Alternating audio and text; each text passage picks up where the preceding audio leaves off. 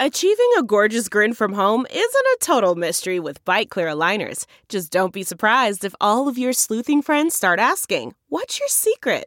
Begin by ordering your at-home impression kit today for only $14.95. Bite Clear aligners are doctor-directed and delivered to your door. Treatment costs thousands less than braces. Plus, they offer flexible financing, accept eligible insurance, and you can pay with your HSA FSA. Get 80% off your impression kit when you use code WONDERY at Byte.com. That's BYTE.com. Start your confidence journey today with Byte. Hey, friends, thanks so much for listening to the podcast, and we want to make sure that you know about all the other exciting ways to get more exclusive content from The Bill Press Show. We're on Patreon. Did you know that? On Patreon. So you go to Patreon, patreon.com/BP show to get videos that nobody else gets. All we ask is $5 a month, and you get access to daily commentary, and every week we put up a special interview just for our Patreon subscribers. Hey, it's a great way to support progressive media and get your hands on some fun, new, exclusive content. Thanks so much for supporting the show by going to patreon.com/BP show.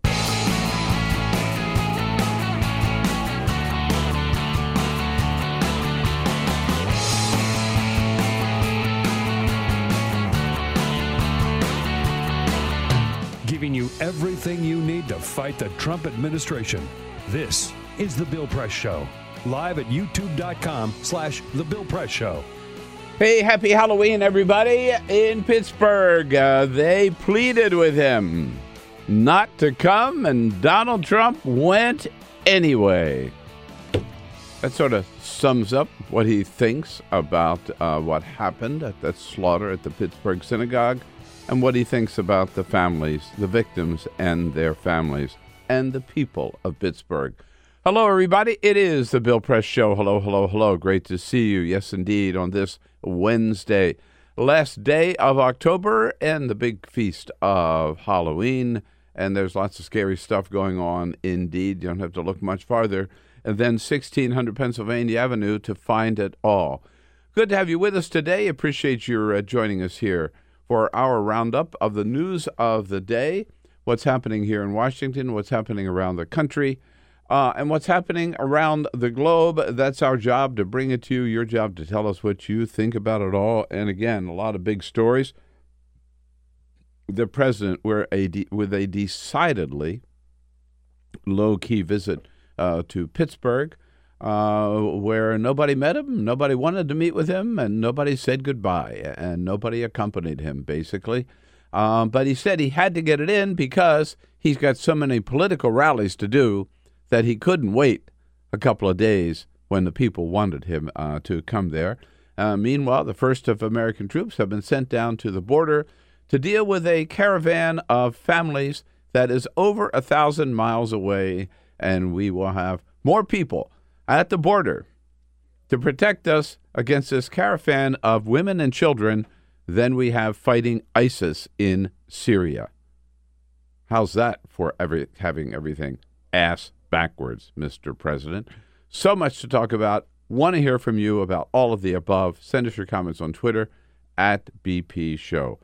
That just the tip of the iceberg. Where do you hear the rest of the news? But first, this is the Full Court Press. Just a couple of other stories making news. Talk about the end of an era. Yesterday at 8:20 a.m., prison authorities found Whitey Bulger dead. How about it? Yep. Crazy story. Now, here's the deal. He was just transferred to a new correctional facility in West Virginia. He had only been there for a day when they came in yesterday morning, 8:20, found out that he had been killed. Beaten to death. By the way, a prison known for violence among the inmates and a prison known for former mob members. Yeah. Yeah, Now, it's sort of like that's the last place they ought to have sent him. well, I mean, not that I feel sorry. No, for I don't him, feel sorry for him at all. But like, it was the last place that they should have sent him if they actually wanted him to live. That's true. So there's something to be said about the fact that the security guards and the prison system probably wanted somebody to take him out. Whitey Bulger, 89 years old. He lived all this time, lived a life of violence, and he died in a very violent manner. So that is it. He is gone. That puts some closure to one of the most famous mob bosses in the history of America to rest. So that whole story hasn't been told well enough in the sense that so he is the worst of the worst, and he had a brother who was one of the outstanding, really good guys in Massachusetts. Yeah. Who was brought down because he lied about the fact that when his brother was on the lam, he did talk to him once, and he denied he'd had any contact with him. And he did talk to him on the phone once. He wasn't helping him, wasn't sending him money, he wasn't. But there's a great movie, Black Mass, about Whitey Bulger, and it's very good if you want to learn more about him. By the way, it is Halloween, as you mentioned. You know, the worst thing you could do at Halloween is get some like bad candy, right? We've all been there. You get bad candy. Well, Reese's Peanut Butter Cup says they are going to help you out. If you get bad candy in New York City, they have what they're calling a candy converter machine. If you take your bad candy and you dump it into this bin, they will give you some good candy, some Reese's Peanut Butter Cups. I'm all for it. Yeah. You just turn in your trash candy and they give you some good candy. But I guess I think kids would identify bad candy as candy they don't like. That's true. Not necessarily poison candy. Right, you know what I mean? fair, yeah, yes. Yeah.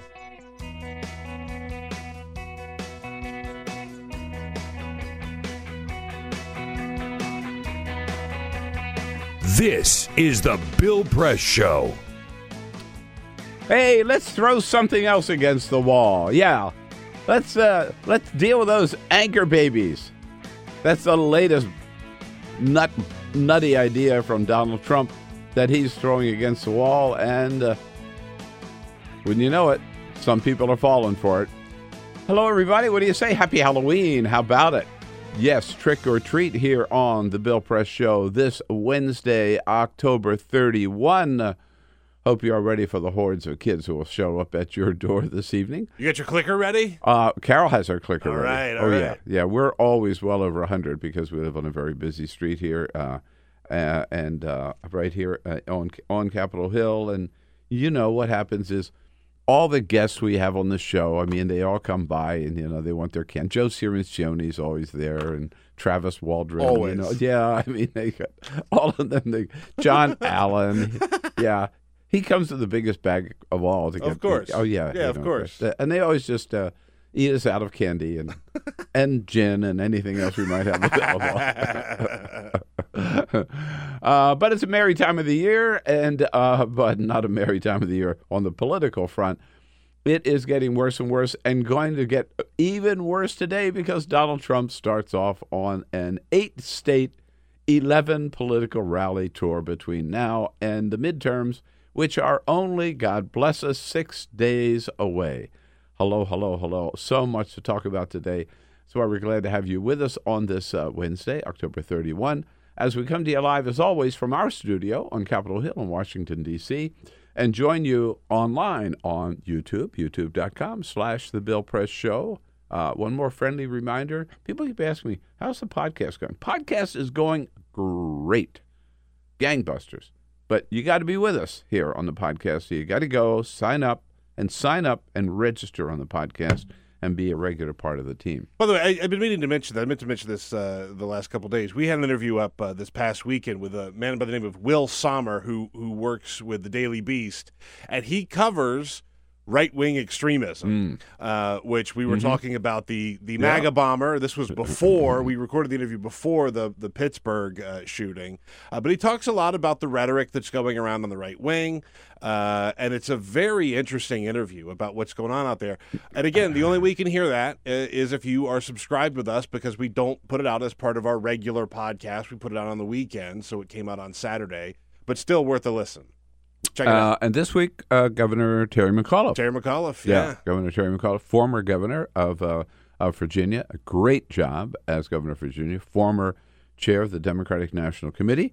and a one of many, shall we say, potential Democratic candidates for president in 2020. He is definitely, I've talked to him about it. I've interviewed him about it. He is definitely thinking about it. So check that out for sure. Another reason for checking out the podcast.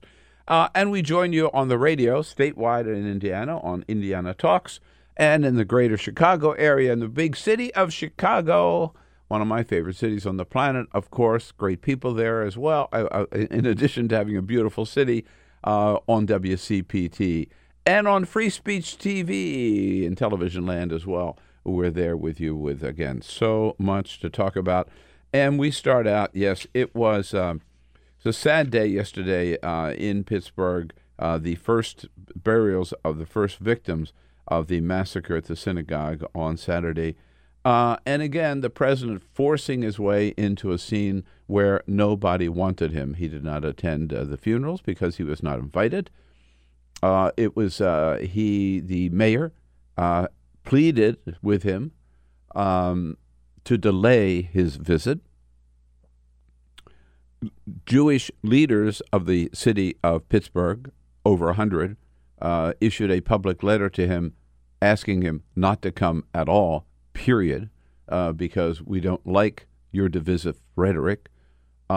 Several of the families asked the president not to come and refused to meet with him because they disagreed with him when he blamed the synagogue for not having armed guards. And if they had armed guards, the president said, right after the shooting, maybe nobody would have been killed except the shooter himself. They resented that, rightfully so. And in the end, and by the way, no city leaders met with him. No congressional leaders from Pennsylvania met with him. Some of them, the senior senator from Pennsylvania, Bob Casey, was not even invited. None of the congressional leaders, there were no members of Congress who attended with him or joined him yesterday. The leaders of Congress, Republicans and Democrats, this is incredible, I think. Just shows you how people have had it with Donald Trump's hateful rhetoric and don't want anything to do with him. He is so toxic. But both Nancy Pelosi and Paul Ryan, Speaker Ryan and Leader Pelosi, and Mitch McConnell, Republican leader, and Chuck Schumer, Democratic leader of the Senate, all four were invited to accompany the president on Air Force One to Pittsburgh.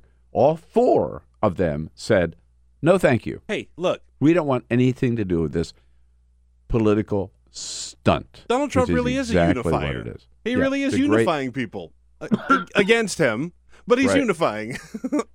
So usually when the president shows up, right, anywhere, there's the governor, the mayor, the local officials. They have a nice little welcoming team because he is, by the way, Republican or Democrat, particularly at a time of national tragedy, because he's the president of the United States and he's there as a consoler-in-chief. Yesterday, nobody met him at the airport except the local head of the National Guard and his wife. That was that's the only people they could find to come out and greet the president, because he arrives at the Air Force Base with the National Guard, that part of the Air Force Base, right? I mean, yeah, pathetic. I mean, that's a pretty big deal. Yes. That nobody would meet him there. Yes. I mean, just think about this Yes. as the president of the United States. Yes. Don't you think that would send a message? No, not to him. No. Yeah. And so he shows up. He goes to the temple. He went to the temple. The rabbi, I understand, met him. They lit a couple of candles at the temple, left some roses at the temple, and then he went over to the hospital and talked to some of the law enforcement people, and then got out of town. Meanwhile, the estimated over 2,000 people, protesters, marched around the city of Pittsburgh, bearing signs that were pretty stark, including signs like saying, "President hate is not welcome in our state. No place for hate." I'm just looking at some of the signs, a lot of those. Stand with love and against hate, the signs on the part of the protesters many Jewish leaders and citizens of Pittsburgh out there protesting the president's visit. And again, I think it says everything that the city itself and the city's leaders said, please, Mr. President, some of us may prefer you not to come at all, but all of us are asking you at least give us a couple of days to mourn and to bury our dead before you come in with this political show. And the president actually said they could not delay it because he's got too many political rallies he has to do between now and November 6th.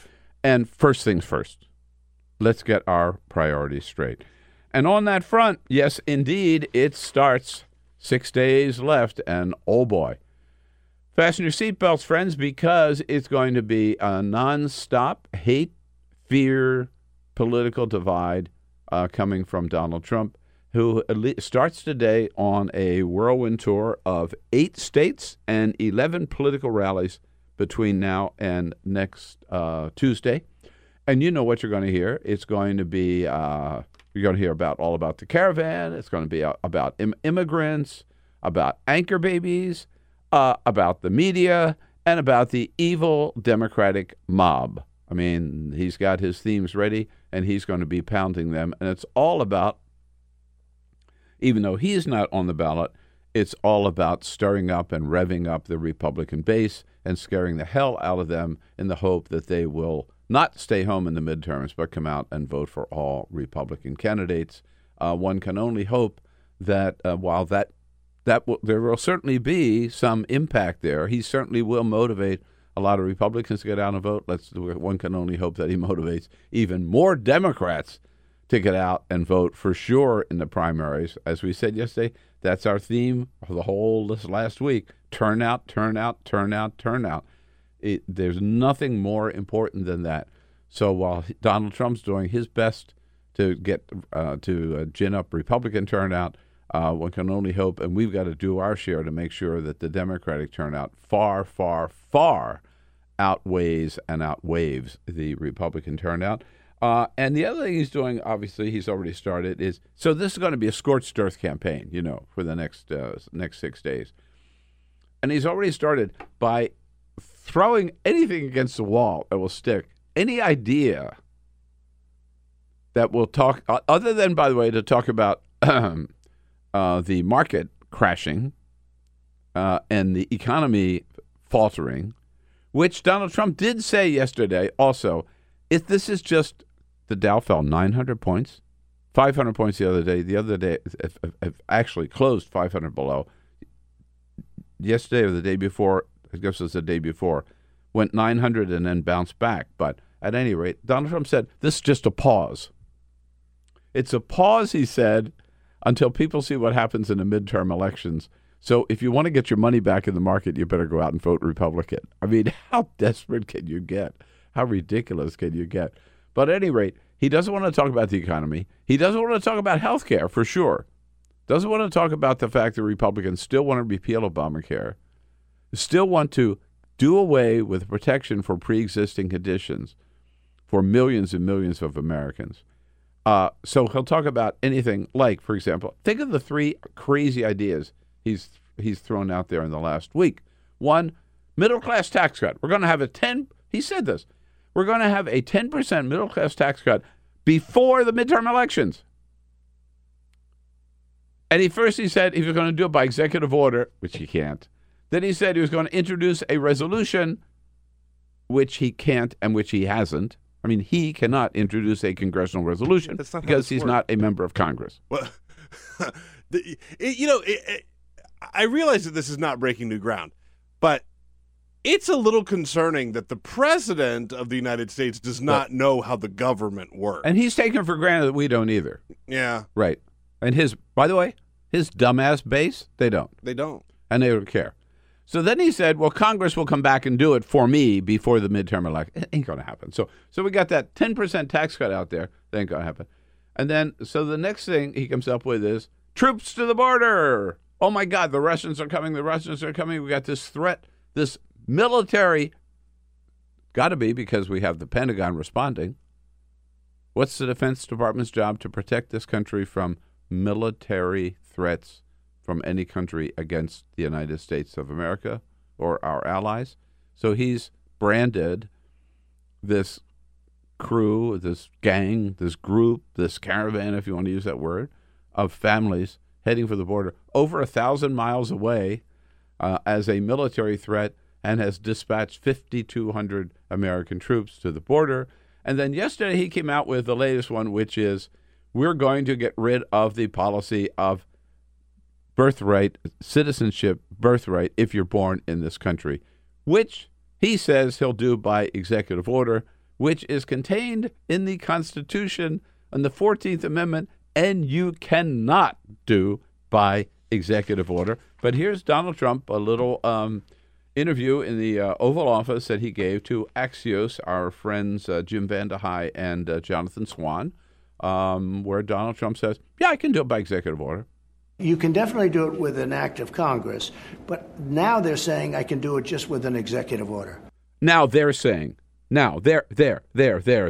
It's his cover for so many different things. Yeah, I don't know whether Jonathan said, who's that they? You know what? It's some half-ass attorney in the White House counsel's office who will, we've seen this before. George Bush got some young attorney in the White House counsel's office, probably at the point of a gun, to write a memo saying, hey, we can torture.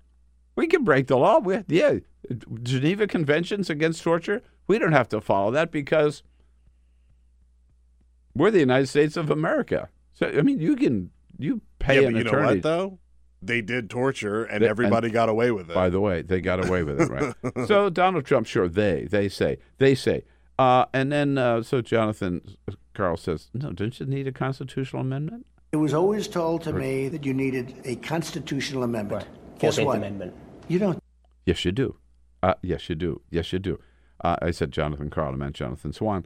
In fact, the Speaker of the House yesterday, and you know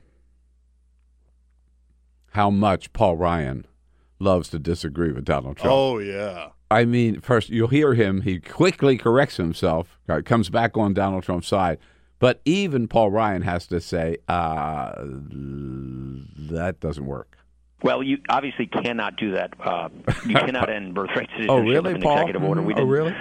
Like it when Obama tried changing immigration laws via executive action, and obviously as conservatives, we believe in the Constitution. As a conservative, I'm a believer in following the plain text of the Constitution, and I think in this case the 14th Amendment's pretty clear. And that would involve a very, very lengthy constitutional process. But where we obviously totally agree with the president has to pivot.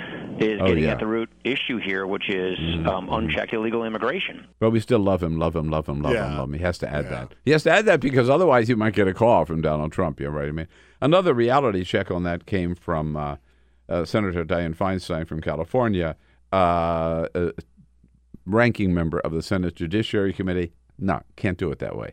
The president will not be able to take away the birthright by executive order or legislation. That birthright is there. It's the 14th Amendment of the Constitution. Yes, indeed. And the good senator, points out that even if, right, you realize how many votes you need to do this? You need a lot of votes to amend the Constitution, and they won't be there to do this. I assure you of that. They won't be there. You need a lot of votes in Congress, and then you need 3/4 of the states, right? So not going to happen. It's another thing. But by the way, get ready, because those are three nutball ideas that Donald Trump has thrown out there. And you know what? There's going to be at least one a day between now and next Tuesday that Donald Trump will be throwing out there. Again, all aimed at motivating his base, and we've got to expose every one of them for what they are. On another front, you won't believe how desperate. So everybody's been waiting. We haven't heard from Robert Mueller. Robert Mueller, he does not want to be accused of trying to influence in any way the midterm elections. But there have been reports that he's ready to drop a bombshell shortly after the midterms. There has been this pause, in announcements of indictments coming from Mr. Mueller, the special counsel. And meanwhile, the Republicans, you can see how much they fear this, because it was reported yesterday that Republican operatives, remember the guy that, what was his name, Peter Jack Berkman, right? Yeah, Jack Berkman. Jack Berkman was a guy, right, who I think has been charged now with leaking false information that a young staffer who was working for the DNC and was killed in a robbery attempt here in Washington, D.C., very tragically and sadly, that Berkman started circulating with that the guy had been killed by the DNC because he had information on Hillary's emails. Yeah. Okay, and this the was ultimate conspiracy theory. The ultimate conspiracy theory. Well, Berkman now has hired somebody who reportedly, allegedly, not proven quite yet, but there are women, at least one woman who's come forward and said that she was contacted by this guy working for Berkman and offered money to say that Robert Mueller had sexually assaulted her. And she has come forward instead and said, hey, I was offered money to say this, and Mueller has referred this case. So what they're doing, of course, is try to sully the reputation of Robert Mueller, drag him down, accuse him of being a sexual predator, and thereby get rid of him. This woman blew the whistle on them, and Robert Mueller has referred this case to the FBI. And we'll see where that goes. Adam Schiff, good congressman from West Hollywood, California, was on with Chris Hayes on MSNBC yesterday, and just shows, again, this shows just what how far the Republicans are willing to go to discredit the special counsel in order to protect Donald Trump. Well, if it's true, it's just another indication of how terrified people are of what Mueller is going to report. There are obviously a lot of rumors that a report could be imminent after the elections. I don't know how imminent it is, but clearly there are a lot of people in Trump world who are terrified about what the special counsel may have found, what he's prepared to say. And this is part of this very underhanded effort to besmirch his character. If they can't impeach his findings, they're going to try to impeach him. And so it looks like they were going to extreme lengths to essentially pay women to make false claims about him. If it's true, it's just another reprehensible effort to attack his character. Yep, right, absolutely. And boy, I just hope they nail him. I hope they nail him and get them on this and expose it for what it is. And all the sweeter it's going to be when Robert Mueller comes out with his report. Donald Trump's not the only one out on the campaign trail. I got to tell you, so Barack Obama's been out there, not enough as far as I'm concerned. But Joe Biden, he's been doing his share more than anybody else, perhaps. Joe Biden out there yesterday. He was in Iowa yesterday. In Iowa yesterday. Very convenient. Again, saying we got to get out there. We got to make it happen. This country has to come together. So, folks, it's time to get up. Remember who we are. This is America. We can do anything. Take it back. Joe, he's great on the campaign trail. Great with the crowd, right? Really, really good. Gets really wired up and gets them fired up, and gets them fired up as well. And Bernie Sanders, who has also been nonstop campaigning on behalf of progressive candidates all over the country, was right just outside of Washington, Bethesda, Maryland, yesterday, stumping for Ben Jealous, the Democratic candidate for governor of Maryland, and Bernie Sanders taking a big swipe here at President Trump. They are working to make certain that the agenda of the most racist, sexist, homophobic, bigoted president in history will go nowhere because Democrats will control the House and the Senate. That kind of sums it up. I mean, I don't think he wasted many words on that one, no. Bernie on fire as well. By the way, just a little footnote here that I mentioned. Robert Mueller has referred the people who allegedly are offered women money to accuse Mueller himself of sexual assault. That's not the only case that's been referred to the Justice Department. We've talked before about Ryan Zinke, Interior Secretary, with his hand caught with his hand in the cookie jar for all kinds of travel with him and his wife and use of government cars. The Inspector General of the Interior Department has accused him of abuse of his office, particularly in terms of using public funds for his own personal enjoyment and travel. Now that case has been referred to the Justice Department as well by the Inspector General. So Congress, Democrats in Congress have nothing to do with this. DNC, this is not a Democrat. This is the Inspector General of the Interior Department who has referred a case against the Secretary of the Interior to the Department of Justice. It's amazing. Right. So stupid. As we said before, what a bunch of grifters, the whole gang of them. We're going to talk next with Dara Lind about the whole caravan situation. Dara Lind from Vox. But in the meantime, Peter, I got to get this in. Okay, so this is my favorite story of the day. Okay. You know, I also often see these off-the-wall stories that just intrigue me. Oh, yeah. Okay. All right. So I want to... Oh, boy. What would you guess? Okay. What would you guess? How many fleas would you find on a moose calf? How many fleas on a moose calf? Mm-hmm. I'm going to say 500.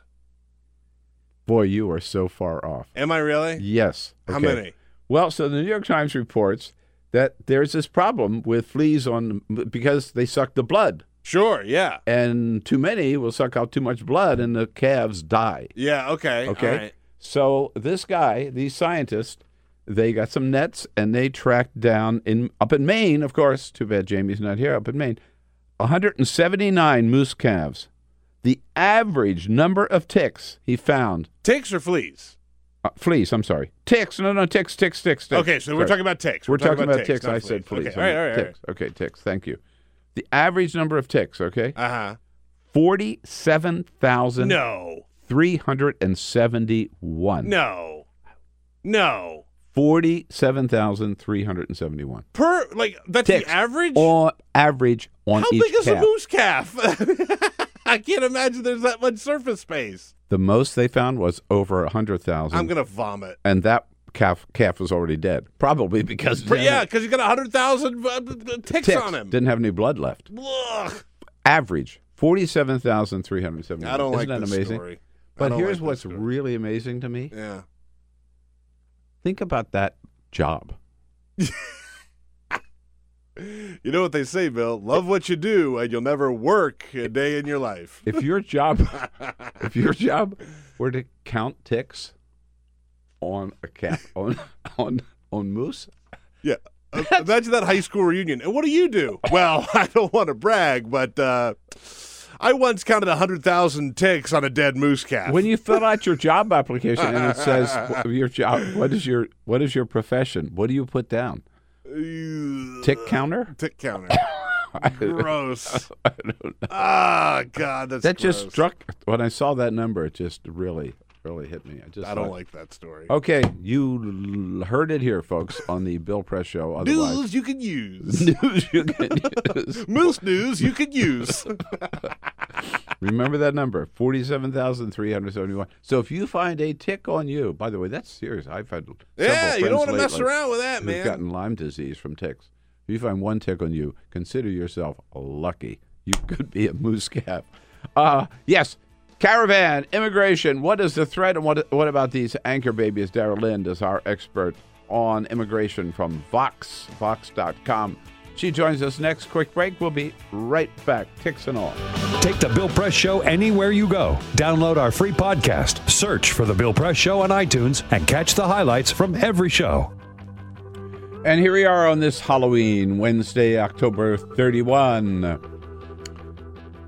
It is the Bill Press Show, and we're live from our nation's capital here in Washington, D.C., brought to you today by the United Steelworkers and their international president, the one and only Leo Gerard, heading up the United Steelworkers, North America's largest industrial union, representing over 1.2 million active and retired members. Their website's usw.org.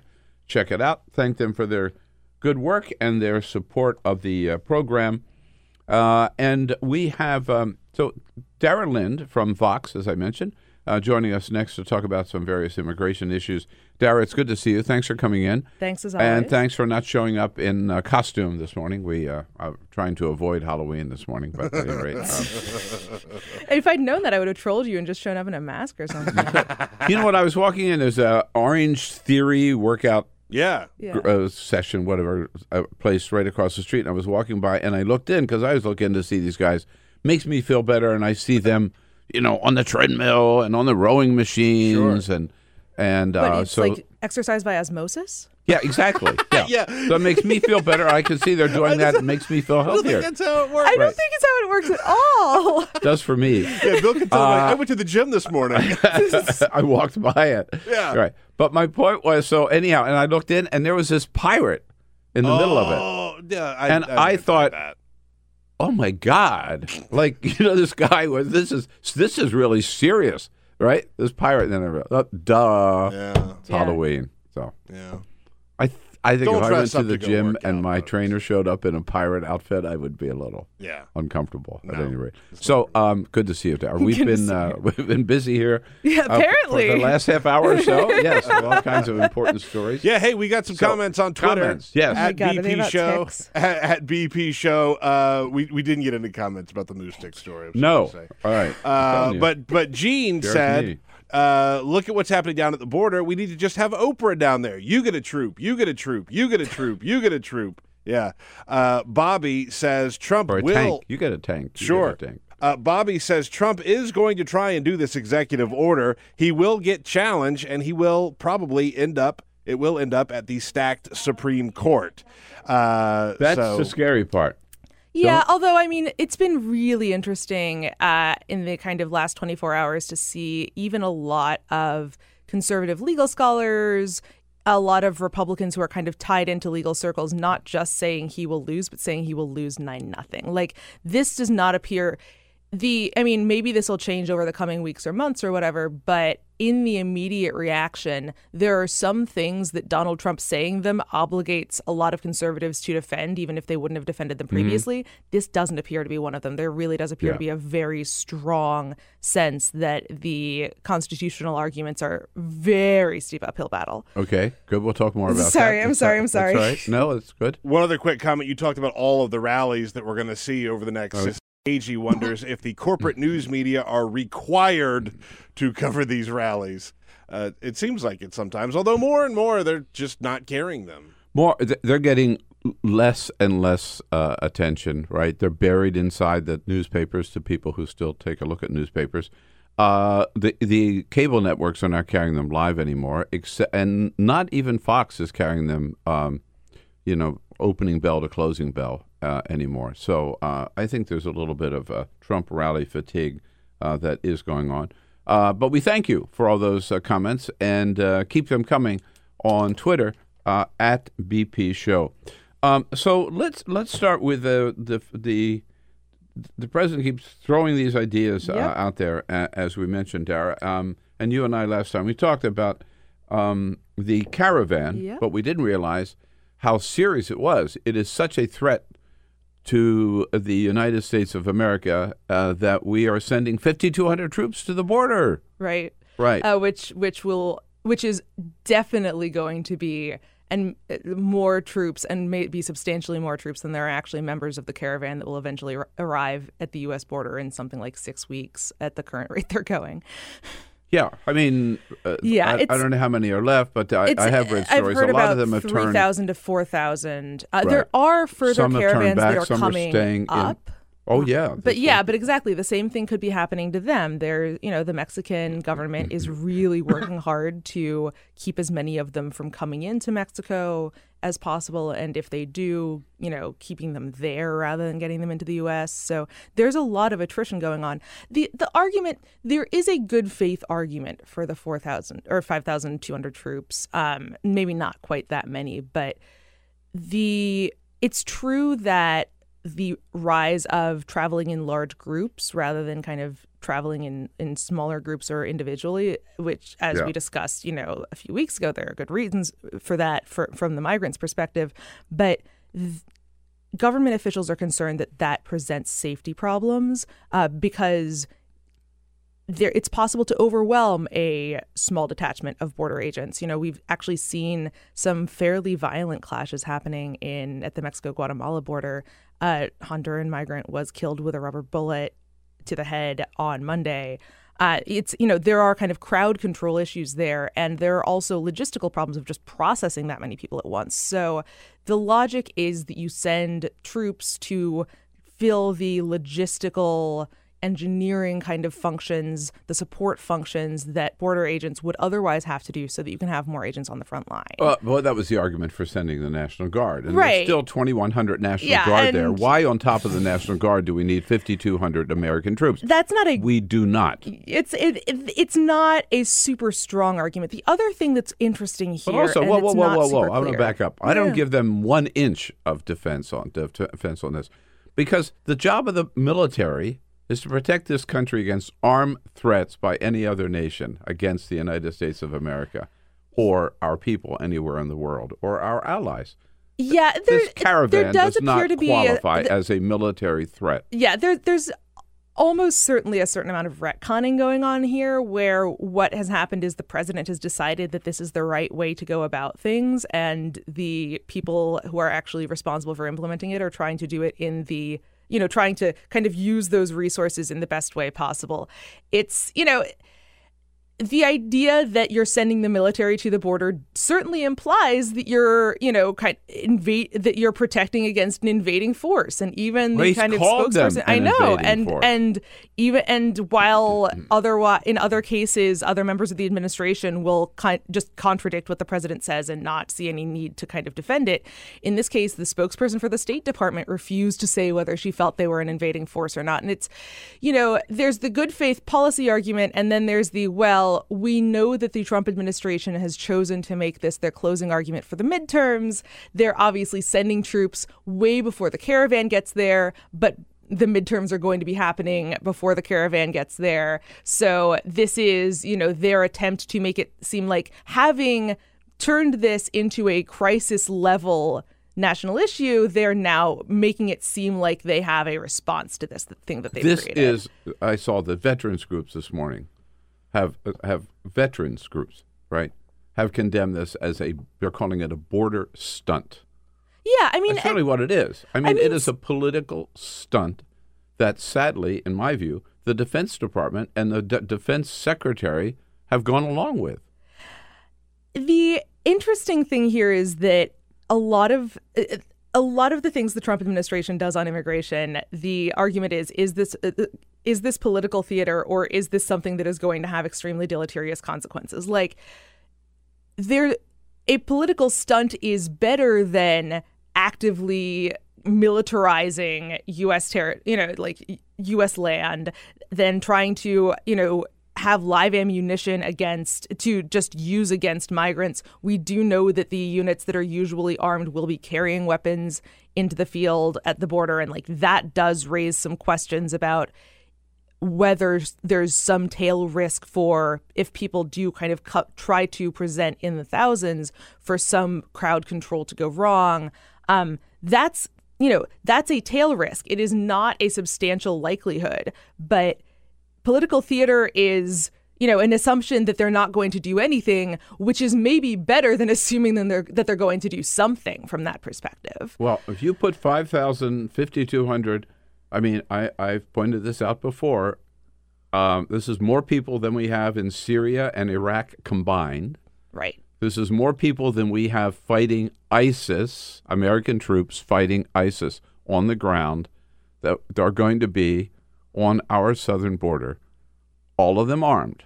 I mean, not the units that are usually armed are going to be armed, but I don't believe that refers to every single person. Maybe the chefs aren't armed, but they're trained. Chef's knives. They're trained in the use of arms, right?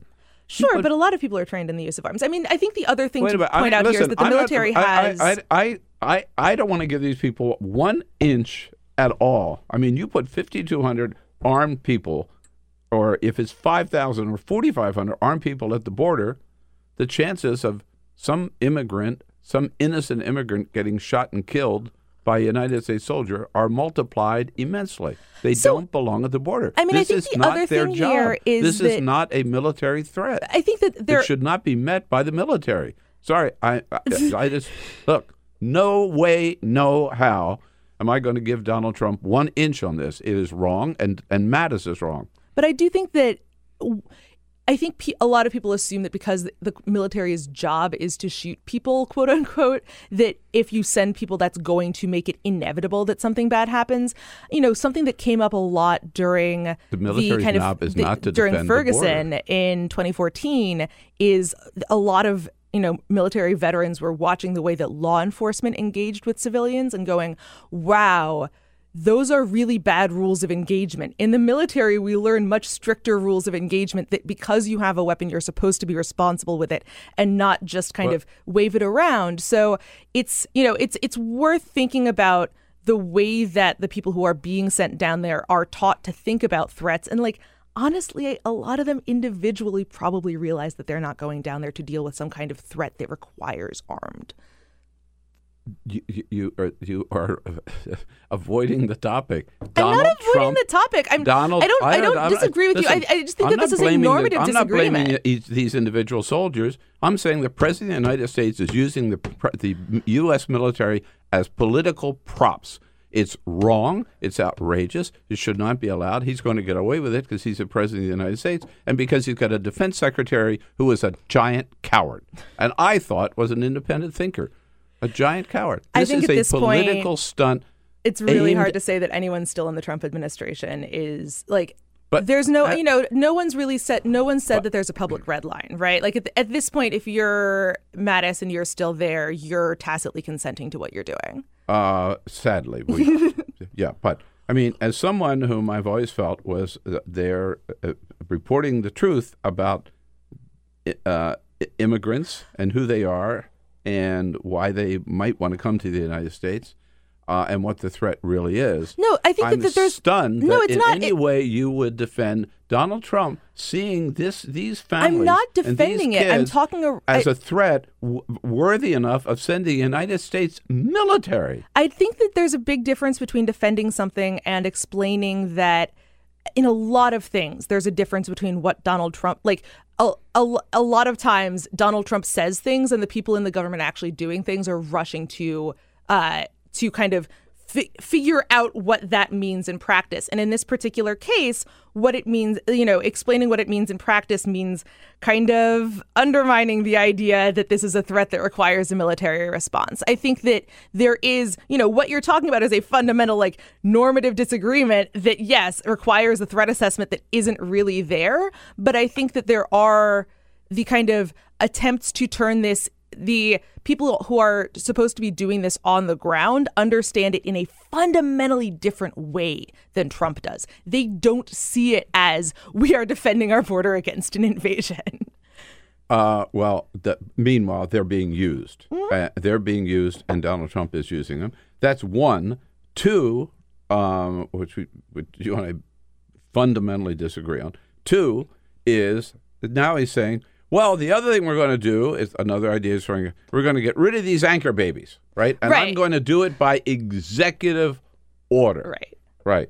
Paul Ryan threw a little bit of cold water on that. Paul Ryan, the Republican even the liberal speaker, Paul Ryan. The liberal Paul Ryan, a little cold water on that yesterday. Right, which is, because... you obviously cannot do that. You cannot end birthright citizenship with an executive order. We didn't like it when Obama tried changing immigration laws via executive action, and obviously as conservatives, we believe in the Constitution. As a conservative, I'm a believer in following the plain text of the Constitution. Enough of Paul Ryan. But anyway, Kirsty's referring to Obama protecting the Dreamers. Right. And the fun thing about Paul Ryan speaking out about this is that if Trump were to issue this executive order, Congress wouldn't really, it's not clear what role Congress would have in stopping it. Trump issuing the executive order would inevitably get challenged, and it would inevitably go to the Supreme Court, as we were saying. And Congress would not really be able to, Congress can't say, the Constitution should be interpreted in this way. That's the Supreme Court's job. So Ryan is, standing up to the president on an issue where he could not be asked to do anything. All right, but you and I can read the Constitution. So let's just get back to the facts. Donald Trump says, I can amend the Constitution by signing an executive order. True or false? It's a pretty fringy. Trump's relying on He's not saying he'll amend the Constitution. Okay. He's relying on a super fringy interpretation of what the Constitution says. Okay, let me. He can say he can violate the wording of the Constitution by executive order. True or false? I think that we have seen for no. Can he just absolutely violate the Constitution, go against the Constitution by executive order? Does he have that power? True or false? The question is whether it's a violation of the Constitution, and it's like everybody else in the world is saying it is, and he's saying it isn't. What are you saying? So you've read the Constitution. I think that the actual fact of constitutional interpretation is that the Constitution says whatever the Supreme Court says it says, right? So no. No. I think legal realism is for real, man. It's not. There really is the Constitution here is says not, you have to be 35 years old to be president of the United States. You can't make it up and say I'm 23, and the Supreme Court can say, oh, when they said 35. That was back then. Now you can be 18. But that same thing, there's a big question about whether there was a big question in 2008 about John McCain being born in the Panama Canal Zone. Or Ted Cruz, as a natural, right. There definitely are lacunae. And this is one of those things that most people say it's not a lacuna. Most people think not necessarily the 14th Amendment itself, but the 1898 Supreme Court case Wong Kim Ark kind of settled this once and for all, right? And when the 14th Amendment says those who are, I have the exact wording in front of me, but those who, I can find it here, but those who are born in the United States are U.S. citizens. That's pretty clear. So in the 19th century, it was understood that that hadn't been entirely closed. They actually were going to pass a bill after the 14th Amendment was passed, or kind of around the same time that the 14th Amendment was passed, to make it clear that everyone was a citizen by birth. President Johnson did not want to sign it because it would give automatic citizenship to quote unquote Chinese and gypsies. So it's definitely, I think it's fair to say that this is something that the Supreme Court has clarified. The fringy interpretation that Donald Trump is relying on is that the Supreme Court hasn't actually clarified it, that the 1898 case Wong Kim Ark somehow, in saying that every child of a non-citizen who's born on U.S. soil is a citizen, wasn't applying to unauthorized immigrants. That is not an interpretation that most people agree with. It's something that, but this is the way I think it's appropriate to understand the executive order. The executive order would be a dare to the Supreme Court to stop him, right? It's not that it would be immediately understood as dead letter because everyone would look at it and say, oh, this is obviously a violation of the Constitution. It's that it would be put into effect until somebody sued to stop it. And then that challenge would go up to the Supreme Court, and the Supreme Court would have to decide, do we carve out unauthorized immigrants from this established tradition of jurisprudence or not? Donald Trump also said yesterday, quote, we're the only country in the world where a person comes in and has a baby, and the baby is essentially a citizen of the United States. Right, and that is obviously a lie. True or false? That's totally a lie. That's it's mostly a Western Hemisphere versus Europe breakdown. There is a strong Western Hemisphere tradition of birthright citizenship that, when Donald Trump is essentially saying we should be more like Europe, which is kind of ironic. But I think that the reason that it's really important to understand this is a lot of people laughed off. There were kind of two reactions to Trump's comments yesterday. There was the, oh my God, this is going to happen imminently, which it isn't.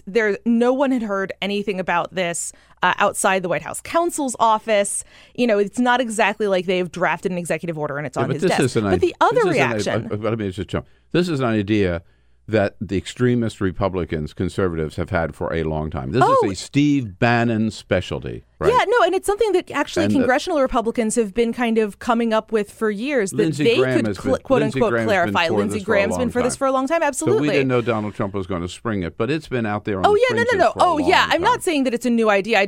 I think it's important to realize that there's not like an executive order on his desk to sign. But the other reaction was, oh, this is dumb. This is just dumb talk from Trump. Of course he can't do this because, of course, it's unconstitutional. And like the answer to that is that it's not going to be determined. Like the Supreme Court is going to have to determine it unconstitutional actively. It's not going to just kind of be passively unconstitutional. This is going to, if it happens, it's going to go to the court. And the Supreme Court does, in fact, have the power to say, actually, we think he's right. But for Donald Trump, again, keep coming back to this, to assert, as he has in this interview, to assert that he can do it by executive order, fact, is wrong.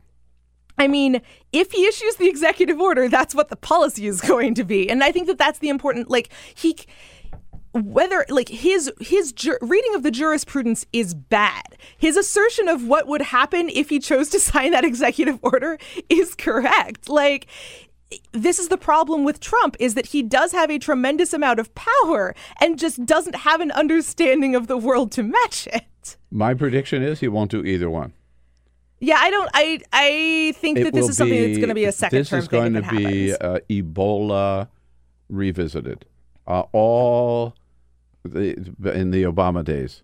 In fact, Donald Trump was leading the charge then, saying we have to shut down the borders. We have to close the borders of the United States because of this Ebola threat. Yeah. Just before the midterm elections, what was there? One guy, I think, got into this country with the Ebola, I believe, that came from Africa, at any rate down to Georgia.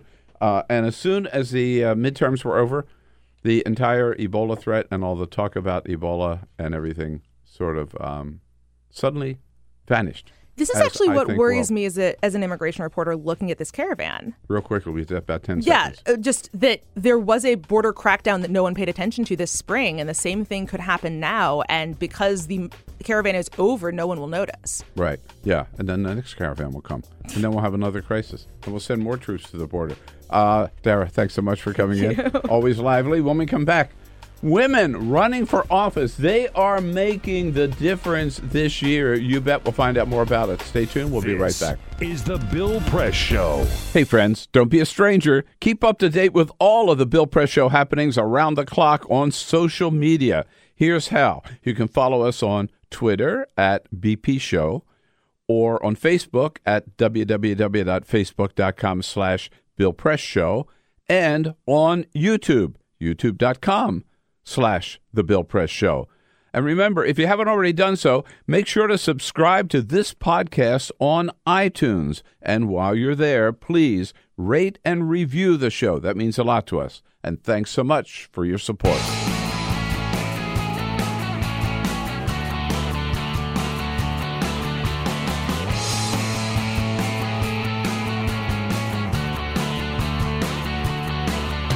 Giving you everything you need to fight the Trump administration.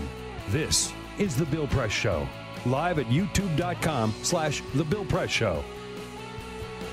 Yes, indeed. They ask him not to come. Then they ask him to delay for a few days. Donald Trump says, I don't care. I'm coming whether you want me or not. Shows how much respect he has for the victims and the families of the massacre at the synagogue in Pittsburgh on last Saturday. Zero respect. Hello, everybody. What do you say? It is the Bill Press Show. Here we go on a Wednesday. Happy Halloween. Wednesday, October 31.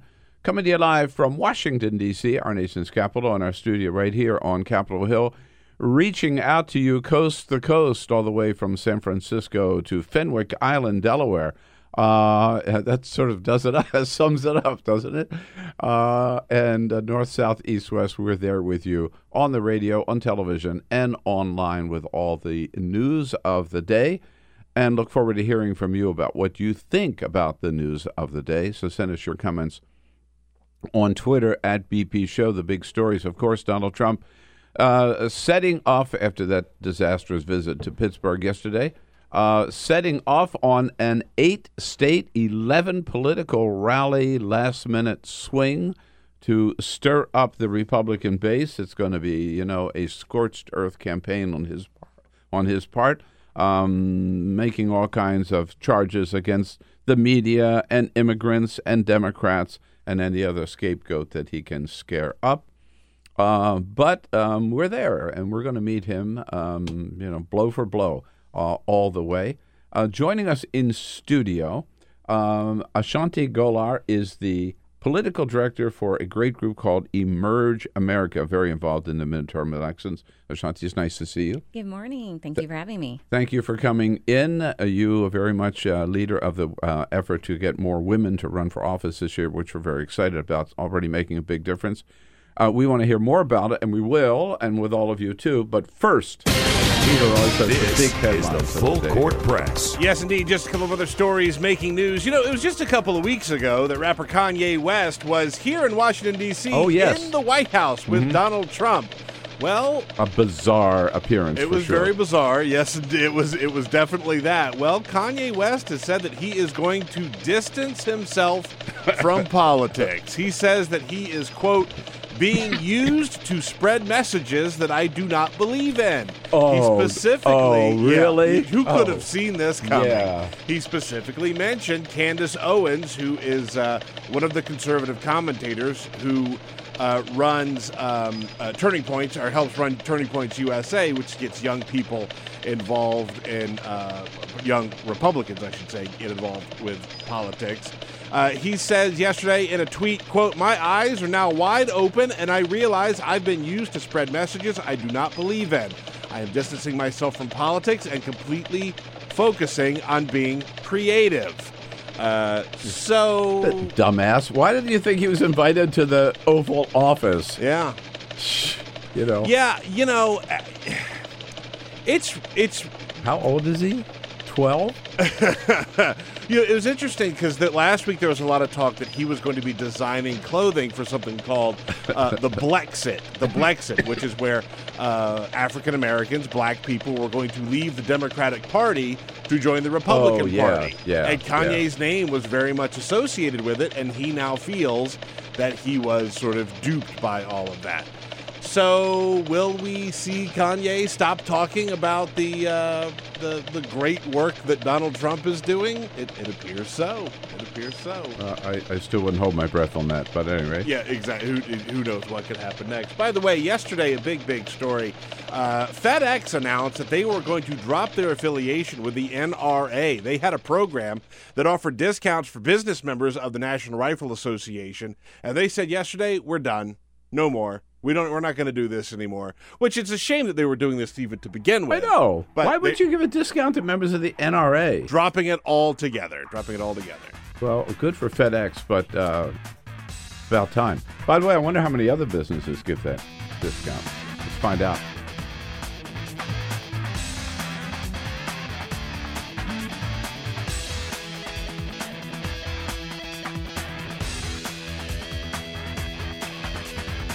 This is the Bill Press Show. And here we go on a Wednesday, October 31. Everybody, happy Halloween. And remember, 6 days to go. We don't need your thoughts and prayers. We need your turnout. We need your voter turnout. Turnout is the key to making America again and bringing things back to at least some semblance of normality by taking back the House and hopefully the Senate as well as a lot of governorships and state legislative races. It's the final stretch here now with 6 days, less than a week to go before the midterms. Lots and lots to talk about and lots of action to do between now and then. Good to see you. Thank you for joining us as we come to you live coast to coast from our studio on Capitol Hill in Washington, D.C., where we join you online, of course, on YouTube, youtube.com/The Bill Press Show, looking at you on television on Free Speech TV and on the great WCPT, the big progressive voice of Chicago. We are there with you loud and strong every day, and it's nice to have you with us as well. We wanted to particularly look at the role of women in on the Democratic side of the political ledger in these midterms, a very huge, significant factor. through several organizations, one of which, Emerge America. Political Director of Emerge America, Ashanti Gholar, here joining us in studio. Ashanti, it's nice to see you. Nice to see you. So you're based here in Washington, right? I am. And the headquarters in San Francisco. Yes. Right. When did Emerge America get started? So Emerge America actually started in... If you get a little closer there. Thank you. There we go. Yeah. We actually started in 2002 with Emerge California. Andrea Ducil is our president and founder, and she had this idea. She was living in San Francisco, a progressive city, but it still didn't have a lot of progressive women, Democratic women elected to office. And she knew that things could change, they could be better. And around her, she saw so many good women who should be running for office, but all they needed was training and resources. So she started Emerge California. Emerge California. And then... And now you have, I'm blanking on her name, but you have a very progressive African-American woman governor, a mayor of San Francisco. We do. London Breed, an Emerge alum. Thank you. Right. Is she an Emerge alum? She's an Emerge alum. That is one of the important things that we do at Emerge. It's not only about getting more women in elected office, because there are 520,000 elected offices in this country. How many? 520,000 elected offices in this country. 520,000? Yes. Whoa. And several of those have never seen a woman elected. I'm sure. But also not a woman of color elected. Yeah. So that's what we're doing at Emerge. When we're talking about changing the face of politics, is making sure that we have women from all walks of life, diverse backgrounds, ethnicity, race, socioeconomic, making sure that there really is true representation and a reflective democracy. So you are looking, obviously, if there are 520,000, not just at U.S. Senate or United States Congress. We look at everything. But the thing is, when you look at Senate, Congress, where did those people start? At the state level. They were city councilors, county commissioners. They were in the state house, the majority of them. So for us, it's really building the bench. But we also like to focus on the local level because that's where the decisions that impact people's everyday lives are truly made. Everything from your power to your streets to your kids' education. So making sure that we have great women in those positions as well who can elevate to state executive offices and then the federal level. Right. So city council, important. School board, important, right? Mm-hmm. Board of Supervisors, often neglected. In San Francisco, the board is the city council and the board of supervisors, city-county. Yes. It's unusual. So it has a little more importance there, but in many places, counties are ignored, and yet they have tremendous power. So much power. Regional boards, and then you step up, of course, to state legislature, assembly, Senate, statewide office, Congress, Senate, all the way up to President of the United States someday. Yeah, right. Yep.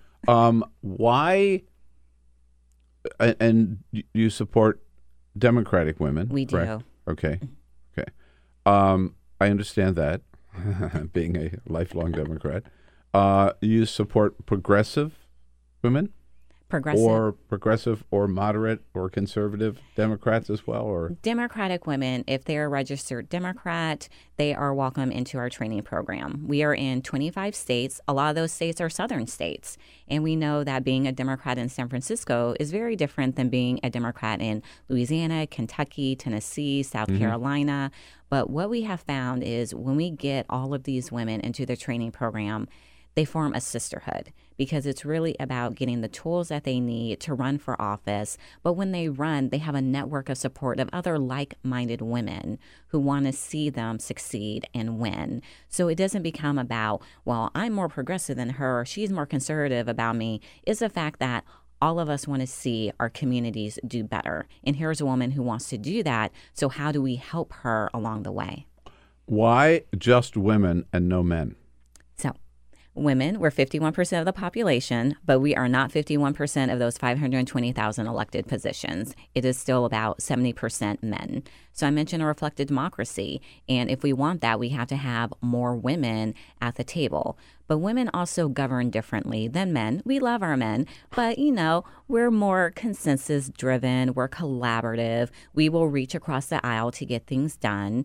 In Congress, women sponsor more bills. They co-sponsor more bills. They bring home more money to their district. And one of the things that I really love to do is look at the legislation that Emerge alums introduce, and it really encompasses the entire community. It's equal pay, health care, paid family leave, veterans, homeless people, transportation, education. They really take into consideration everyone in the community and how they can impact them. It's really about serving, and they want to do their best job serving the community. Do you believe that women govern better than men or do a better job than men? We're pretty good at it, I think.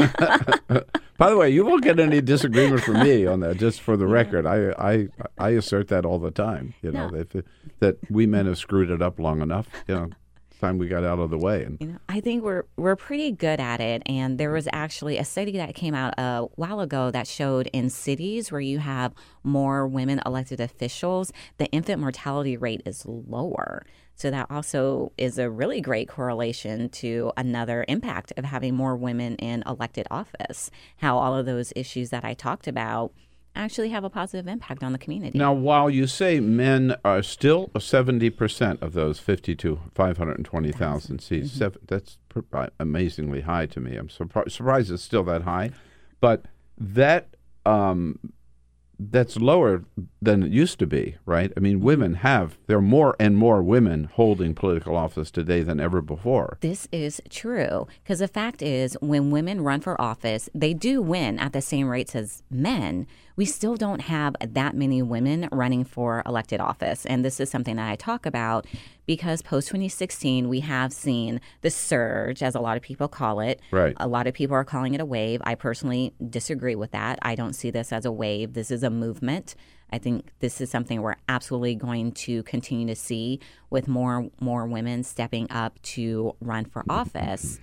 But we still need more women running if we are going to close this gap and get parity. That's what I tell everyone. Merge is just going for parity here, just to have that equal representation. So we do need more women considering running for school board, city council, water board, sheriff, prosecutors, judges. I mean, we can have an entire conversation about the need to get more women in these law enforcement positions, because that's an area where we're really lacking.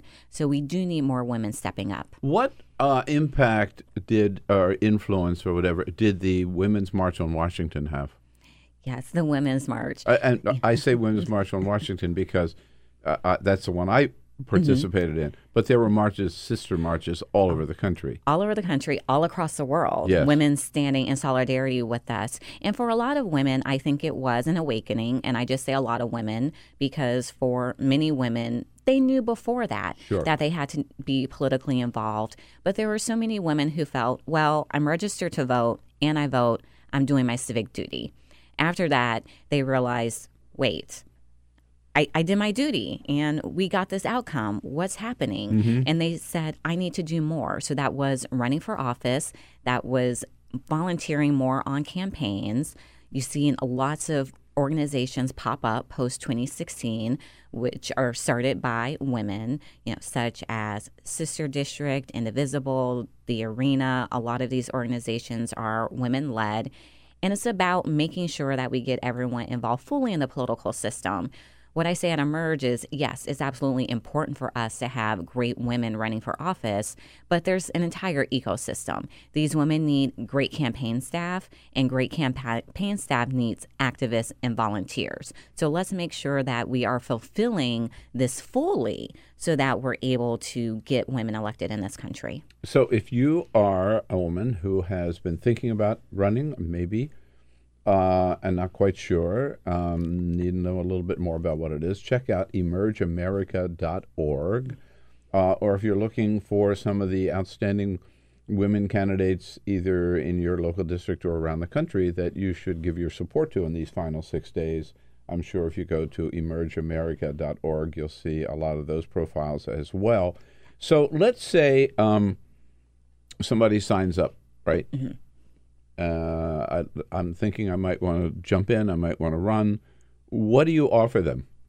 We offer them a 70-hour training program, when I say that, so many people go, wow, that's a long time. Yes, it is. But the fact is, running for office is hard. If it was easy, everyone would do it. And we want to make sure that the women are truly prepared. So you have these training sessions in different parts of the country, We are I guess, in right? 25 states, half the country. And you bring women together. We bring them together. Of the 70 hours, it's normally one weekend a month or 2 weekends a month for 6 to 7 months, up to 25 women in the program. They learn, what is a campaign plan? How do I write the campaign plan? How do I hire the staff to help run this campaign? I have to raise money. What are some tools and resources so that I can learn to do that? Mm-hmm. Communications. You mean I have to get up and speak to people and ask them for money? Yes, if you want to run for office Right. and win, you Yeah. absolutely do. So we do that entire communications part. How to get endorsements from all of these organizations. So many people don't understand how that process works. So we bring in groups from the community that support Democratic women, and they're able to talk about their endorsement process. So when it comes time, the women actually have a leg up because, oh, so-and-so was actually in my Emerge class, and I know how to actually navigate their process. So we go through everything from even how to do your field plan. What is canvassing? How do I knock a door? How do I set up a phone bank? We teach the women all of that. So when they leave the program, they're ready to run, and they're very competent about what it takes to run for office. And when they're out there running, they're more confident about it. Right. So this is campaign 101, really. Very in-depth. Right. And is there a sub-level of that? I mean, because campaigns need a lot of volunteers. They need people who do that work. I mean, do you also direct? There may be some women and men who really want to get involved, but not necessarily run for office for whatever reason. Right. But they're willing to get out there and do whatever work the campaign needs, whether it's driving people to the polls or making phone calls or putting up campaign signs or whatever. And that's one of the areas that we're expanding into as well. Several of our affiliates have done campaign staff training, and we actually piloted an activist training in Alabama because there's a record-breaking number of women who are running in Alabama, a lot of them Black women, which we love. But let's just think about Alabama in general. This is a state, let's be honest, has been neglected by the Democrats, the Democratic Party. Right. And for Emerge, when I came until on Doug Jones. Right, until Doug Jones. But guess what? Doug Jones is running. Wait, what? How do we do all of this? What do you mean? How do I volunteer? There wasn't that infrastructure in place. And at Emerge, we knew the demographics in the South were changing. And we wanted to be on the ground and prepared to have these women ready to run when that time came. And that time came. So for us, it's making sure that they do have that additional infrastructure that they need with campaign staff and volunteers. So we're filling that need as well. And for us too, is making sure that we provide that additional support and ongoing network to our alums. We're not just saying, okay, great, you did our training program, go run for office. Yeah, right. They're still able to come back to us for advice from their state executive director, their state board. Several of our alums call me for political advice. And a lot of organizations don't give you that support. And that's one of the things I love about what we do. So you've mentioned Emerge alums. Who and we talked about the mayor of San Francisco as certainly one of your most successful and most prominent. Who are some of the other Emerge alums that you're proud of? Oh, there's so many. I mean, that could just be a show in itself talking about them. But if we want to stick with San Francisco, we love London Breed, and London was replaced on the Board of Supervisors by Malia Cohen, who is also an Emerge alum. And I love that story because we say we're building the New Girls Network at Emerge. So to see now 2 Emerge alums, but also 2 Black women leading San Francisco, for us, that is huge. We have women such as Sarah Gideon. She is the Speaker of the House in Maine. Maine is a state where we have several alums in the state house, and that's a way that we start to make transformations in government as well. Cycle after cycle, we see more Emerge alums getting elected to state houses. So we've seen that in Maine, in Oregon, Nevada, New Mexico. in Virginia. We saw that in 2017. We now have Delegate Danica Rome, who is the first open transgender state legislator in the country. She's one of our alums. Is she? Yeah, she is. I've met her. And Right. we're so proud of her. And she went into a class with Emerge, to run for office. And then she got to go to the State House with several women who are also in that class, bringing diversity too, with Elizabeth Guzman and Hayalala, who are the first Latinas in the House of Delegates in Virginia. So it's also about not only bringing women, but that diversity as well. Yeah. Do you have any members, any Emerge alums in Congress yet? We are going to have our first members of Congress this year, and we are so excited. One of them is going to be Deb Haaland from New Mexico 1. Oh, and she is set to be one of the first indigenous women in Congress with Sharice Davis. I'm calling it for both of them. Love those women. So we're super excited. And she's not an alum, but Ayanna Presley was one of the founding board members of Emerge Massachusetts. So we love her as well, and we're excited to see what she's going to do. Ayanna Presley, who just won her primary against Michael Capuano, I guess. Yeah, right. Massachusetts 7. Yes. Ayanna is a huge supporter of ours. Abigail Spanberger in Virginia, who is doing really great out there. She's one of our alums as well. So Sochi Torres Smalls in New Mexico, too. She's an alum.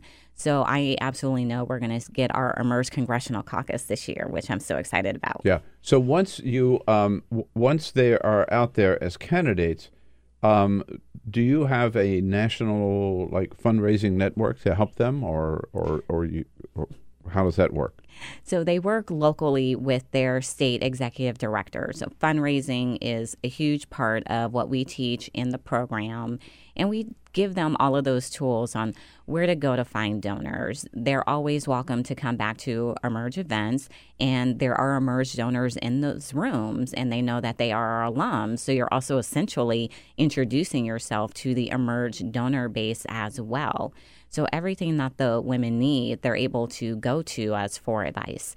And we actually do have our candidate list on our website, and a lot of our alums tell us. emergeamerica.org, right? We have that on our website, and so many people will go through that and give to them. So even being associated with us in that way, being an alum, having their name on the website, with people seeing them run for office, brings in campaign donations.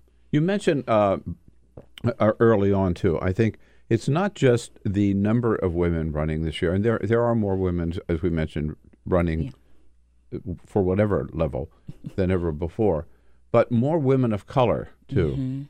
And what do you attribute that to? I think first I have to start with the fact that for women of color, if we're speaking specifically about Black women, it really wasn't until the 60s when women of color could really get involved in politics. So I think people don't mention that a lot, that we had a late start compared to non-women of color. And most people, when they see women of color, they think, oh, that's a voter. That's a great voter right there. That's a Democratic voter. They will vote for me. But for women of color, we know that we are not just voters. We do not have to go in to the polling place and vote for other people. We're seeing women of color step up and put their name on the ballot box because it is time. We're constantly out there campaigning for everyone else, talking about their issues, talking about what they would do for the community.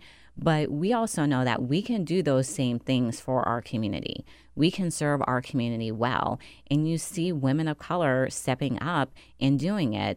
With Black women, they've actually been running for office more the past few cycles. It's just now with 2018 that we're just really seeing people pay more attention to the roles that Black women are taking with London, with Ayanna, with Stacey Abrams. This has been a really long time coming with Black women, women of color, really starting to own their political power and not just being voters. And in the Latino community as well. Latinas as well, our indigenous sisters, our Asian sisters, all of us. I'm really excited to see who's going to be elected to office in November from women of color communities. Now, I'm thinking, as a former Democratic chair of California, among the people that I worked with and still very good friends with, who were pioneers, really. Barbara Lee. Love her. I just fangirl whenever I'm in her presence.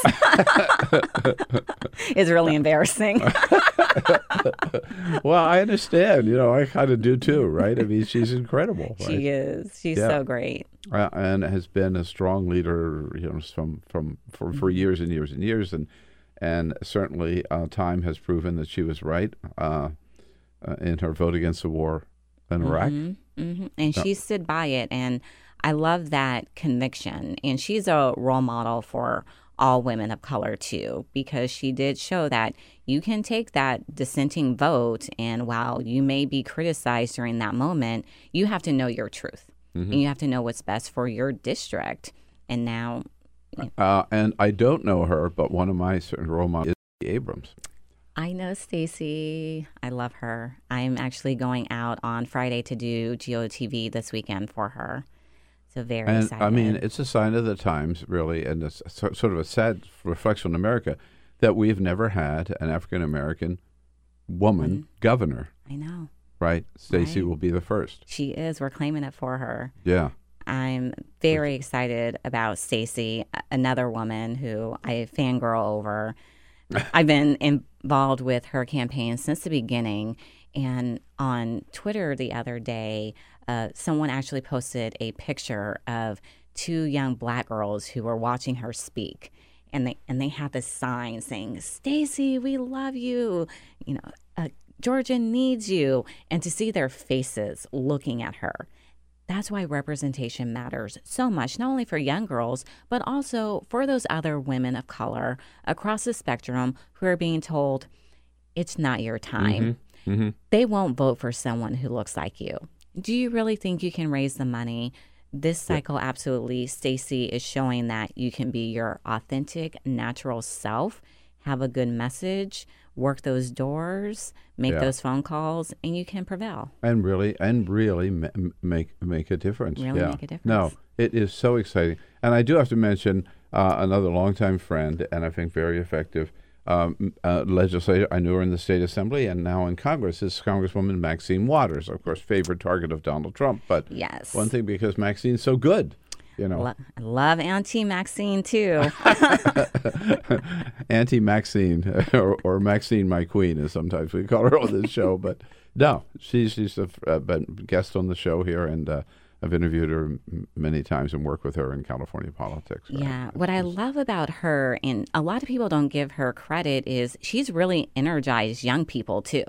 Young people of color. That's where the Auntie Maxine comes from, because they're able to look up to her and they see a member of Congress speaking truth unapologetically, and they love it because that's what they want to see. That's what gives them faith in their government and their elected officials, and I definitely don't think she gets enough credit for that. No, she's a rock star among millennials, right? Oh, yeah.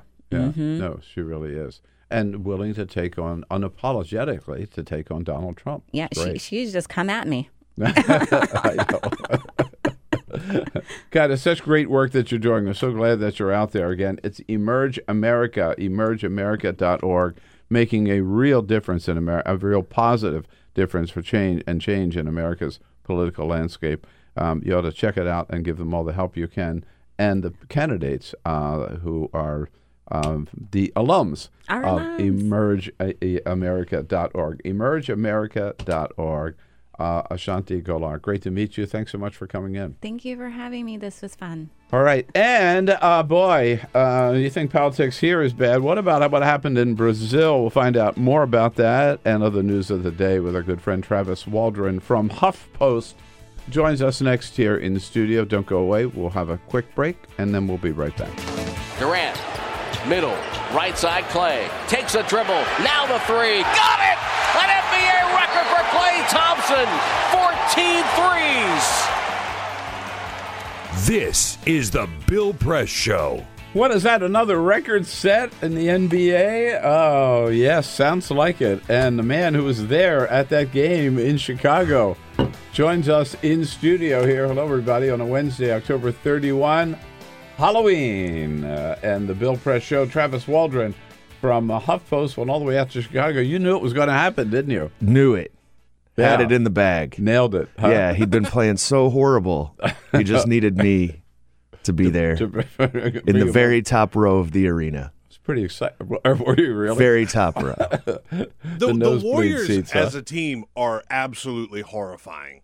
It's amazing. Horrifying to play against. It's amazing. Like, this is the people I was with, we were talking about on the way into the game.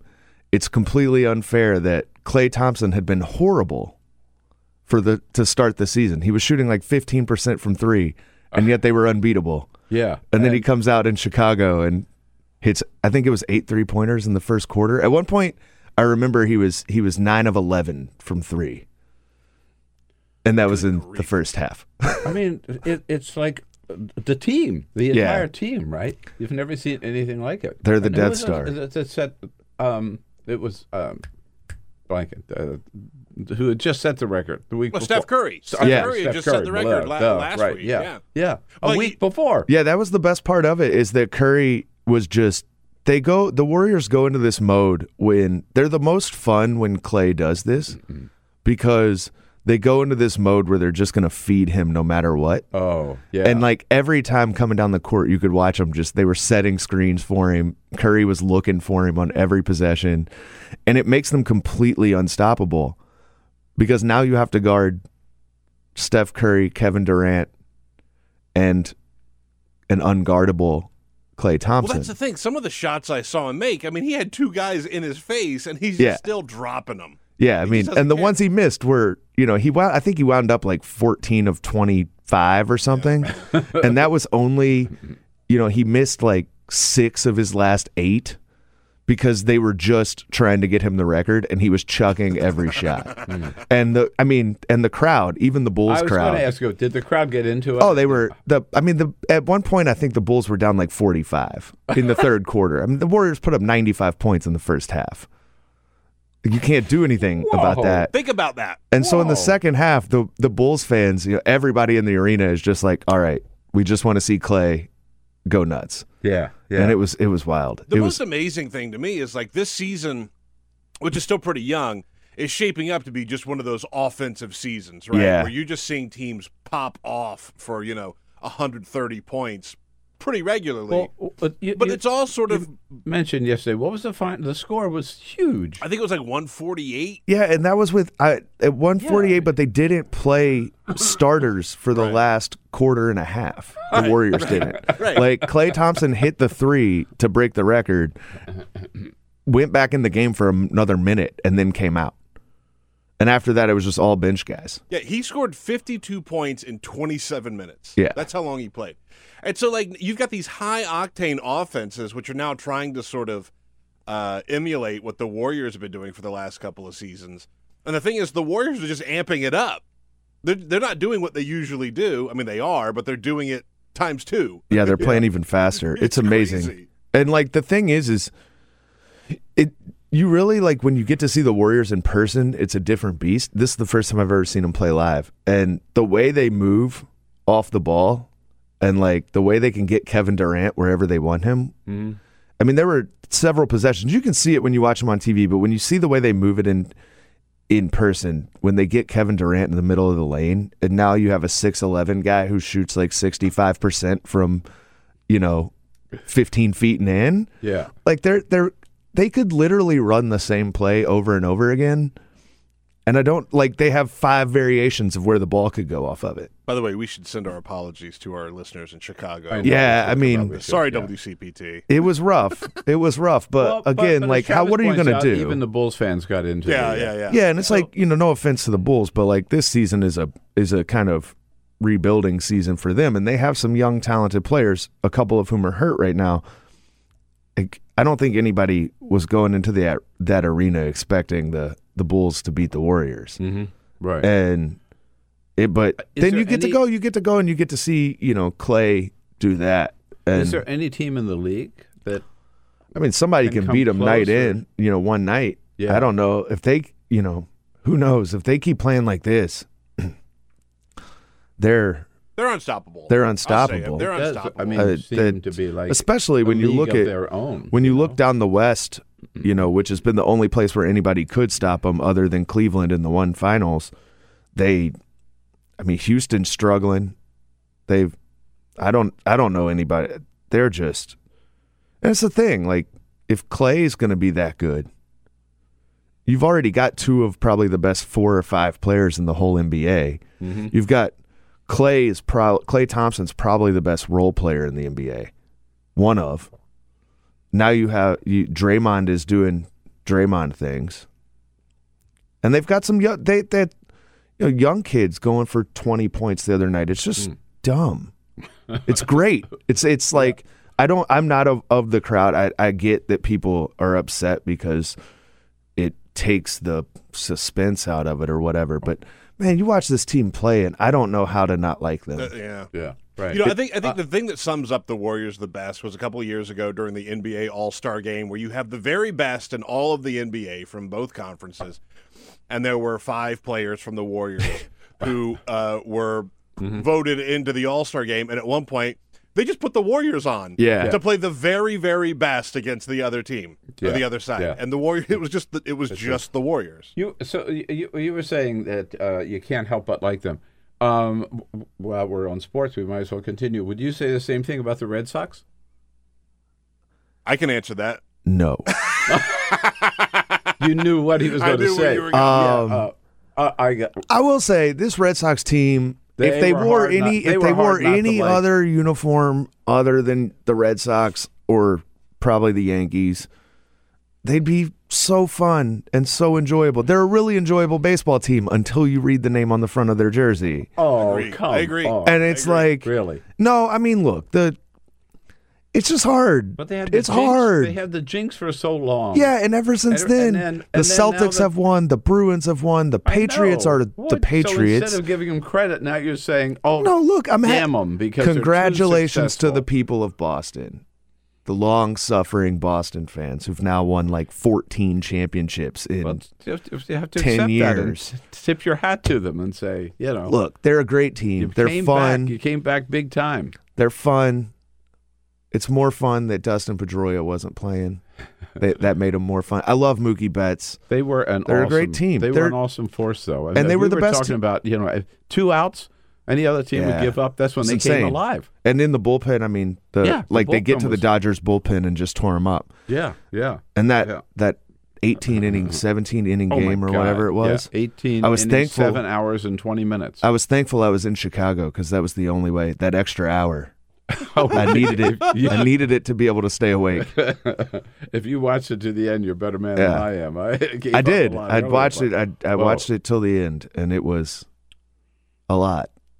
Yeah, more baseball than we've ever had in the World Series. But it was great. It was a pretty exciting World Series. I thought it was a great World Series. It was, and there were two good teams. 2 great teams. I think they were the 2 best teams from their respective leagues, and Boston all season was the best team in baseball.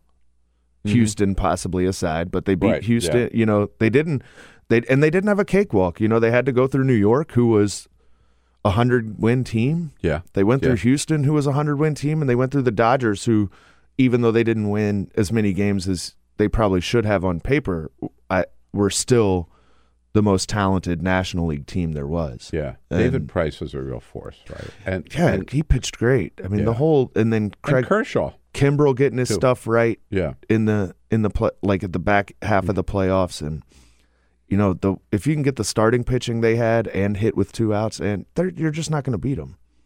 So congratulations to Boston, the long-suffering Red Sox fans. Yeah. Good thing Jamie's not here. It's great that they've right. I'm sure he's. It's great that something finally went Boston's way. Off. He probably, don't you think? Probably. And the Celtics are good too. Like, come on, we should have. Yeah. What? Just send them back to Britain. I'm just kidding. That was a joke. So the last time you were in, we were talking politics and we were talking presidential politics, but not in the U.S. Nothing about the midterms, but about what was happening in Brazil. You expressing some concerns about the guy who was leading in Brazil and now turns out to be the new president of Brazil. New president, Jair Bolsonaro. It's who is as Trumpy as you can get, isn't he? Oh, he's worse. Worse. I think the Trump comparison is the easy one to make because it's the lens through which we view everything, and the lens through which a lot of the world views everything. I think he's a young guy, by the way, right? Isn't he? Younger than Trump. Yeah. Well, okay. All right. Who's not? Right. Right. I think, but I think on balance, it's worse. It's for a variety of reasons. I think the more apt comparison is Rodrigo Duterte from the Philippines, because you have not just the violent rhetoric, not just the violent rhetoric, but you have a society you have a country that is more violent than ours already. There were 60,000 homicides in Brazil last year. Each of the last 2 years, the homicide rate has been spiking. And they have a drug war going on, and they already have one of the deadliest police forces in the world. I think they killed more than 5,000 people last year. The police alone. The vast majority of which, much like here, are well, even different than here. It's not just proportional. It's actually the majority are young black men. He wants to give the cops even more leeway to shoot and kill. And, we've seen. Like Duterte. Mm-hmm. And so that's a danger. You then go on this is going to be a real test. Brazil is a youngish democracy. It's only been democracy this iteration for 30 years. And this is going to be the biggest test of their institutions in more than 2 decades, of their Congress, of their courts, of their people. Does his party also control the Congress? No, So Brazil's Congress is complicated because there's like 30 parties, but they won 51 seats in the lower chamber, which is more than they ever have before. So they hold the second largest share.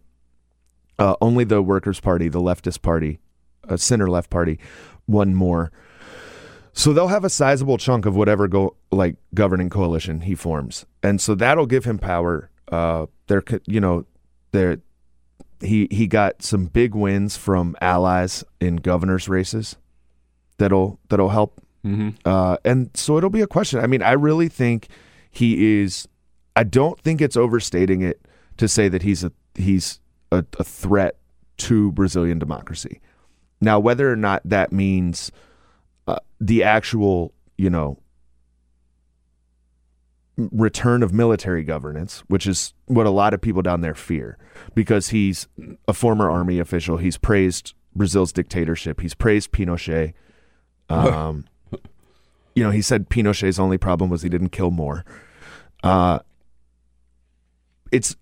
talked to democracy scholars, I guess you would call them now, and the democracies now don't collapse the way they did in the 70s and 80s during the Cold War. They don't. Military coups are very rare. Mm-hmm.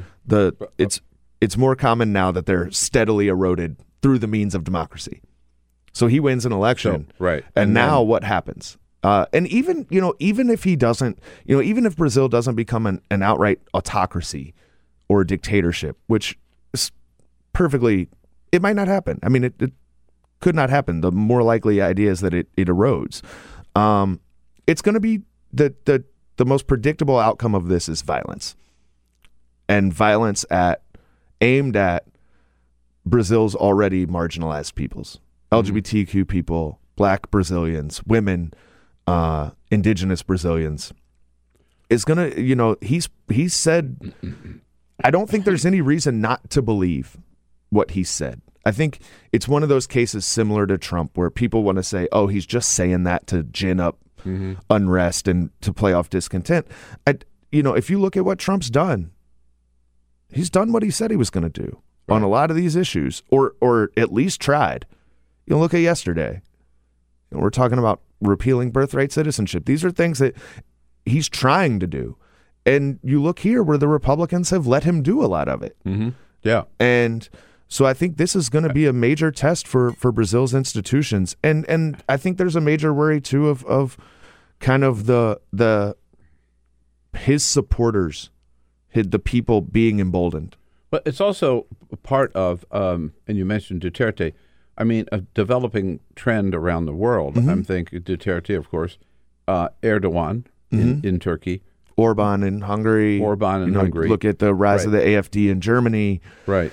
And now with Angela Merkel saying she's not going to run for re-election, that really raises the possibility there. But these are people who, you point out, they're elected, then they threw, like Erdogan had the special referendum giving him even more dictatorial powers. And you can see that happening in Brazil. It's certainly possible. And system. I think it's really easy to throw all these into a box or into one basket and say, we have this global right-wing movement. There are differences, right? Like Brazil doesn't have a migrant crisis, or they're not dealing with large-scale numbers of refugees and immigrants the way that Europe and even the way Trump played off immigration here. But they do have a lot of the long history with race and racism and the not dealing with the legacy of slavery, similar to here, even less dealing with here. They're a huge multicultural society with extreme levels of inequality. Well, I was just going to say, I bet we talk about income inequality in this country, as bad as it is. It's worse here, in Brazil. It must be worse in Brazil, because there you've got the favelas, is it? Yeah, right. And, yes, and the very, very, very wealthy, right?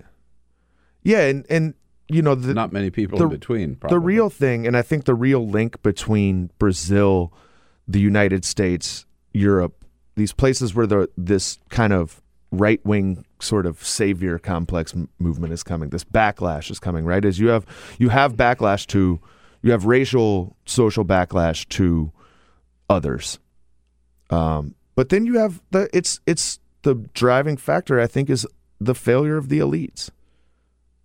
In Brazil, the elite parties and the elite classes failed. They made mistakes. They didn't address income inequality. The economy is broken. There's a massive political corruption crisis. People were fed up, and it paved the way for somebody like Bolsonaro, right, to come in and pitch himself as a savior, to offer hardline solutions to the violence crisis. People want to feel safe in that country, right? And they don't. And but there's a parallel to the disaffected people in this country who ended up voting for Donald Trump just because they were fed up with the political establishment of including both parties. Right. And wanted somebody who was going to shake up the system. Right. And not necessarily as a Republican, but just as it's similar to here too, in that those same elites, many of those same elites got in bed with that figure.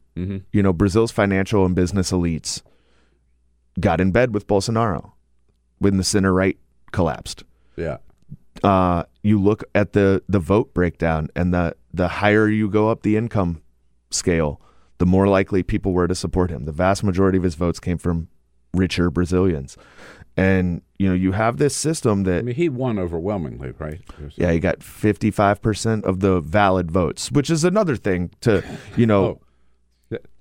They have two columns. There's the valid votes and the invalid votes. So valid votes is the ones that voting's mandatory in Brazil. So valid votes are the ones that chose a candidate as opposed to voting none of the above. Yeah. So, there are similarities, and there are reasons to think that the left and his opponents are going to push back because he didn't get a majority of votes, of overall votes. It was around 40% or so of the total population, of the total voting population, his share of votes. There's already been wide-scale protests against him even before he won. And I think there's going to be pushback. There's going to be an organized effort to fight to protect the gains that those marginalized groups have made and to protect them from what could happen. But it's a scary situation. I mean, this is, and the thing is, this is not, I think I made this point when when I was here last time, this is not some backwater developing country. Like, Brazil is the 9th largest economy in the world. It's the 4th largest democracy in the world. It's the largest democracy in Latin America. It's the largest non-nuclear superpower in the world. Yeah. Brazil plays a vital role in global and hemispheric affairs. I must admit, I don't think of Brazil as that big a player. You look around Brazil is a leader on the fight against climate change. We might lose that now. He has proposals to open up the Amazon to business interests, mining and agricultural interests that could be devastating for not just for Brazil and not just for the Amazon, but for the world. The rainforest, kiss it goodbye, right? So you got an annihilation of indigenous people that still live in the rainforest, right? And the lungs of the planet. Exactly. The rainforest contributes to about a quarter of the oxygen that we need. Yeah, and it's not just that. I mean, if you look at the IPCC report that came out a few weeks ago, it basically said if we're gonna do this, we've got to reforest. Right. Yeah. And as opposed to Brazil has actually been doing a good job at that. Brazil has been a leader in cutting emissions, in reforesting, in protecting. So, how long before Donald Trump invites him to the White House? Bolsonaro, he called him the night of the election, according to Bolsonaro, and then he tweeted about it the morning after. Bolsonaro says he's coming here within the year. Yeah.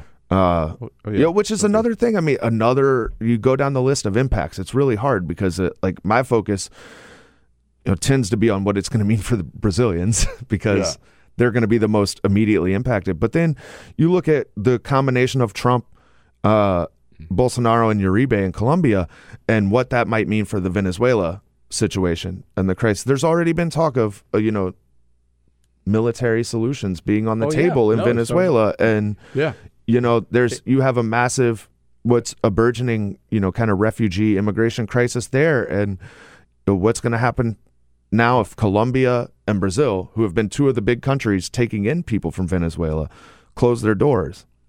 Just a couple of minutes left. I've got to ask you about another thing you've been working on. Jack of all trades here, Travis Waldron from HuffPost. But you've been tracking the teachers from the days of when they were out there protesting very successfully in a few states to now where they're really jumped in to the political movement, a lot of them running for office.